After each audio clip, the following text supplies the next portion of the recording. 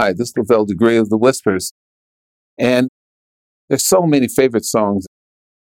This is probably the number one song that's my favorite, and that's And the Beat Goes On. And the reason why it is for me is because it was the first million seller record that we ever had.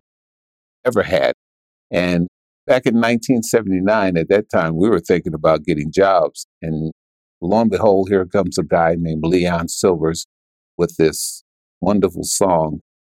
And the amazing part about it, back in those days, they didn't have drum machines. So when we were in the studio recording this song and watching him do the tracks to it, he was on his knees and he was really a human drum machine. So he would take and play the bass drum, and then he would do the snare, and then he would do the toms. And he would do all of those things one at a time till he got the beat that he wanted. And we actually sat there and watched him do it and thought he was crazy. But lo and behold, when he finished this track, we had probably, for us, we were like amazed by how he came about this track. When he finished this track, we knew immediately that this was going to be a hit record.